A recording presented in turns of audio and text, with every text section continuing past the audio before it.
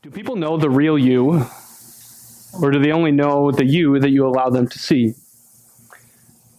We spend an awful lot of time and energy curating a certain image of ourselves so that we are perceived in a certain light by others. We want people to see us as generous, people who are giving with their time, who speak well of others, and who are spoken well of. We do all of this so that people perceive us in a certain light, even if that perception doesn't necessarily match reality. This is the whole premise of what social media has become. Not what it started out as. It started out as this beautiful thing to be able to connect to people, but now it's become this way to curate a life for others to see. You know what I mean by that? We spend an awful lot of time on social media behind a screen curating this idyllic life, this life that has everything put together through carefully doctored photos and calculated posts and curated words. We are able to convey a life to others that we want them to see. But maybe it's not the real you. But why do we do that? Why do we curate a life through carefully calculated posts and conversations? Well, it's an action that's born out of fear. We fear that people won't like the real us. We fear that people, when they see who we really are, and not hiding behind a screen, but laying everything bare, that it's not going to be interesting enough. We fear what people might say or think or do when they see that the doctored photos and the carefully calculated and curated conversations aren't what's actually going on in your heart. And so we put this practice of a carefully calculated and curated life together. And so I ask, do people know the real you, or do they only know the you that you want them to see? Now, for the Christian, there's even a greater and deeper implication to all of this. And what if I ask you that question regarding your faith? Do people know your real faith, or do they know a faith that you've carefully calculated and curated for them to see? Because the reality is, if we are so quick to curate and calculate our life on social media and for others to see, then it's only a short leap to doing this with our faith. And the reason that we would do it with our faith is the same reason that we do it with our daily lives. It's an action born out of fear. We fear what others might say or think or do because of who we believe in, who we have faith in. We fear what somebody might say if we speak the truth about Jesus being the only way to heaven. We fear being ostracized by family or friends for speaking out about the evils of a particular sin that they are committing. We fear the harsh actions that might come about if we speak about Christianity as the only right religion in a culture and in a society that is polytheistic and pluralistic. We are living in a time that is anti-Christian, where anti-Christian, anti-religious rhetoric is on the rise and Christianity is on a downfall, especially if you look at the numbers. And it's for these reasons that we face the temptation to curate and to calculate our faith. And do you know what happens? Or do you know what people have over you when this is the thing that you fear? When you fear what somebody might do to you, when you fear what somebody might say about you, when you fear what somebody might think about you because of what you believe? This is going to sound nuts, and it blows my mind, but these people have authority over you. If they are dictating how you speak, how you act, what you believe in, then these people, some of whom you've never even met, just simply read about online and the things that they are saying about Christians, these people have authority over you, and this authority dictates how you curate and how you calculate your life.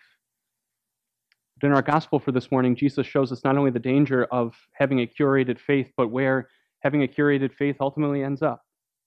It ends up with you being trapped. I mean, this is what happened with those religious leaders that Jesus encountered during Holy Week. Our gospel for this morning comes from Matthew chapter 21. And remember, Holy Week is that week that Jesus rode into Jerusalem on Palm Sunday with the crowds acclaiming him as king, and his first stop on Palm Sunday was to go to the temple. And do you remember what he found? He found that they had turned it into a marketplace. And so Jesus goes in, and perhaps this amazing fit of godly rage over what they had done to the temple, he goes in and he just simply cleans house. He flips over tables and yells at the people saying, "You have turned my Father's house into a den of robbers." And then after causing this huge ruckus, he goes away to Bethany just a city right outside of Jerusalem. And then on Holy Monday, which is where Matthew 21 takes place, this is where we find Jesus back in the temple, this time not to clean house, but to teach. And as he's teaching, the chief priests and the elders of the people come up to Jesus. You see, these guys, they were the authorities. They were the authority on all matters of religion and life. And so they see this guy, Jesus, who had just yesterday flipped over temples, created this huge ruckus, or flipped over tables, created this huge ruckus, and robbed them of a source of income that they had, because no doubt those people were renting and giving that money to these chief priests. But now Jesus is in the temple and he's teaching. And they never gave him, as the religious authorities, authority to stand and preach, especially to preach and teach what he was doing or what he was saying. Because these religious leaders, they preached a life that is lived by the law.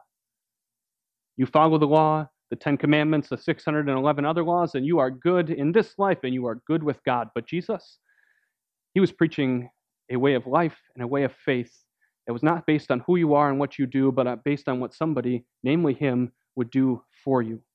And this angered the Pharisees. And so they come up to Jesus, not necessarily displaying their anger quite yet, but they come and they ask these carefully curated and calculated questions. By what authority are you doing these things, and who gave you this authority? But Jesus wouldn't be trapped by their calculated questions. Instead, he turns the tables on them and traps them in their calculated faith. He offers them a quid pro quo of sorts. He says, I'll give you the answer that you want, but first you have to answer my question. John's baptism, where did it come from? Did it come from heaven, or did it come from men? Now, these men, they have a little sidebar. These religious authorities, they come together and discuss in their authority what they should do. And instead of just giving the answer right away, do you see what they did or remember what they did? They calculated how they should respond. They, in essence, ran a cost-benefit analysis for each answer that they could give. If we say heaven, then Jesus will condemn us for our unbelief. But if we say that John's baptism came from men, then we fear what the people might do, because these people hold that John was a prophet. Now, do you notice what they discussed? They didn't discuss what they believed. That is, did John come from God or from men, or was sent from God or from men? What they discussed was the cost of what each answer would bring. One answer would bring condemnation, the other might incite a riot. So how did they answer? They figured the safest answer possible, the one that would bring about the least amount of damage, well, they calculated that it would be not really giving any answer at all. So they said, Jesus, we don't know. You see, for these men, faith was more like social posturing than it was a deep-seated trust in God. The entirety of these religious leaders' lives was one big calculation. Remember I said earlier, they taught this way of life and religion and faith that was all based on the law. It was based on who you are and what you did. It was based on following these laws, and if you followed these laws, then your life was good, and not only was your life good, you were probably in pretty good standing with your God. The entirety of their life was one big calculation, but it was also one big curation, because as these religious authorities, they wanted to be held up as these outwardly righteous people. They wanted to be used as examples so that they could point to themselves and say, this is how you live a righteous life. The problem is these people cared more, these authorities cared more about their outward righteousness and their reputation before these people than they did about giving the answer. They knew the answer to Jesus' question. They admitted as much when they're having their little sidebar. And do you see what is being held over their hearts as an authority? It's the fear of what Jesus or these people might do. They fear condemnation, they fear a riot, and so they really give no answer at all. And right there, Jesus has them trapped in their calculated, curated faith. The same thing, as hard as it is to admit, happened to me this past week. I was at a coffee shop on Wednesday meeting with somebody, and after the normal coffee shop small talk that happens, this person asked me a question about Lutheran theology and about why I believe and teach what I do as a Lutheran pastor.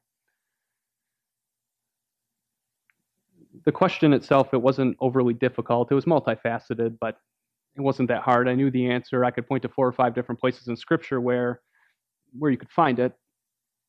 But you know what I did? I acted like those religious leaders. I ran a cost-benefit analysis for each one of the answers that I could possibly give. On the one hand, I could boldly and proudly and confidently, with all of the faith that God has given me, answer in the truth. But there's a good chance that that truth would shut down the conversation and I'd lose an opportunity to continue to get to the conversation that I actually want to have, which is Jesus dying for your sins. Or I could give a curated version of the truth, one that isn't the whole truth, but kind of limps him along until I can actually say the thing that I want to say. And which one did I choose? I chose the second. I chose the carefully curated version of the truth. And I could couch it in some excuse that my sinful nature made, which was I just wanted another opportunity to share the gospel, but that's just an excuse. Really, I was fearful.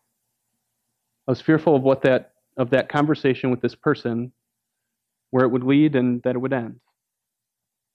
I acted just like those religious leaders did, and I curated and I calculated my faith. You know what this is like. You've experienced it before in work or at school or with friends or family. Because inevitably the conversation about what you believe, who you believe in, why you act the way you do, eventually it comes up. You can't avoid it. And when you did, or when it does come up, what kind of answer did you give? Did you give the bold, uncalculated, uncurated answer that says, I believe in Jesus as my Savior from sin because God, in the waters of baptism and through the authority and the power of His holy word, made me His own and planted a faith deep in my heart that trusts in this truth. And this faith, it transforms everything about my day-to-day life, the way I speak, the way I act, what I do on a Sunday morning, how I schedule my time. Is that the answer that you gave? Or did you act like me or those religious leaders who ran a cost-benefit analysis and you figured that the cost of giving the bold, uncurated, uncalculated truth was greater than the benefit of it, and so you gave a curated answer?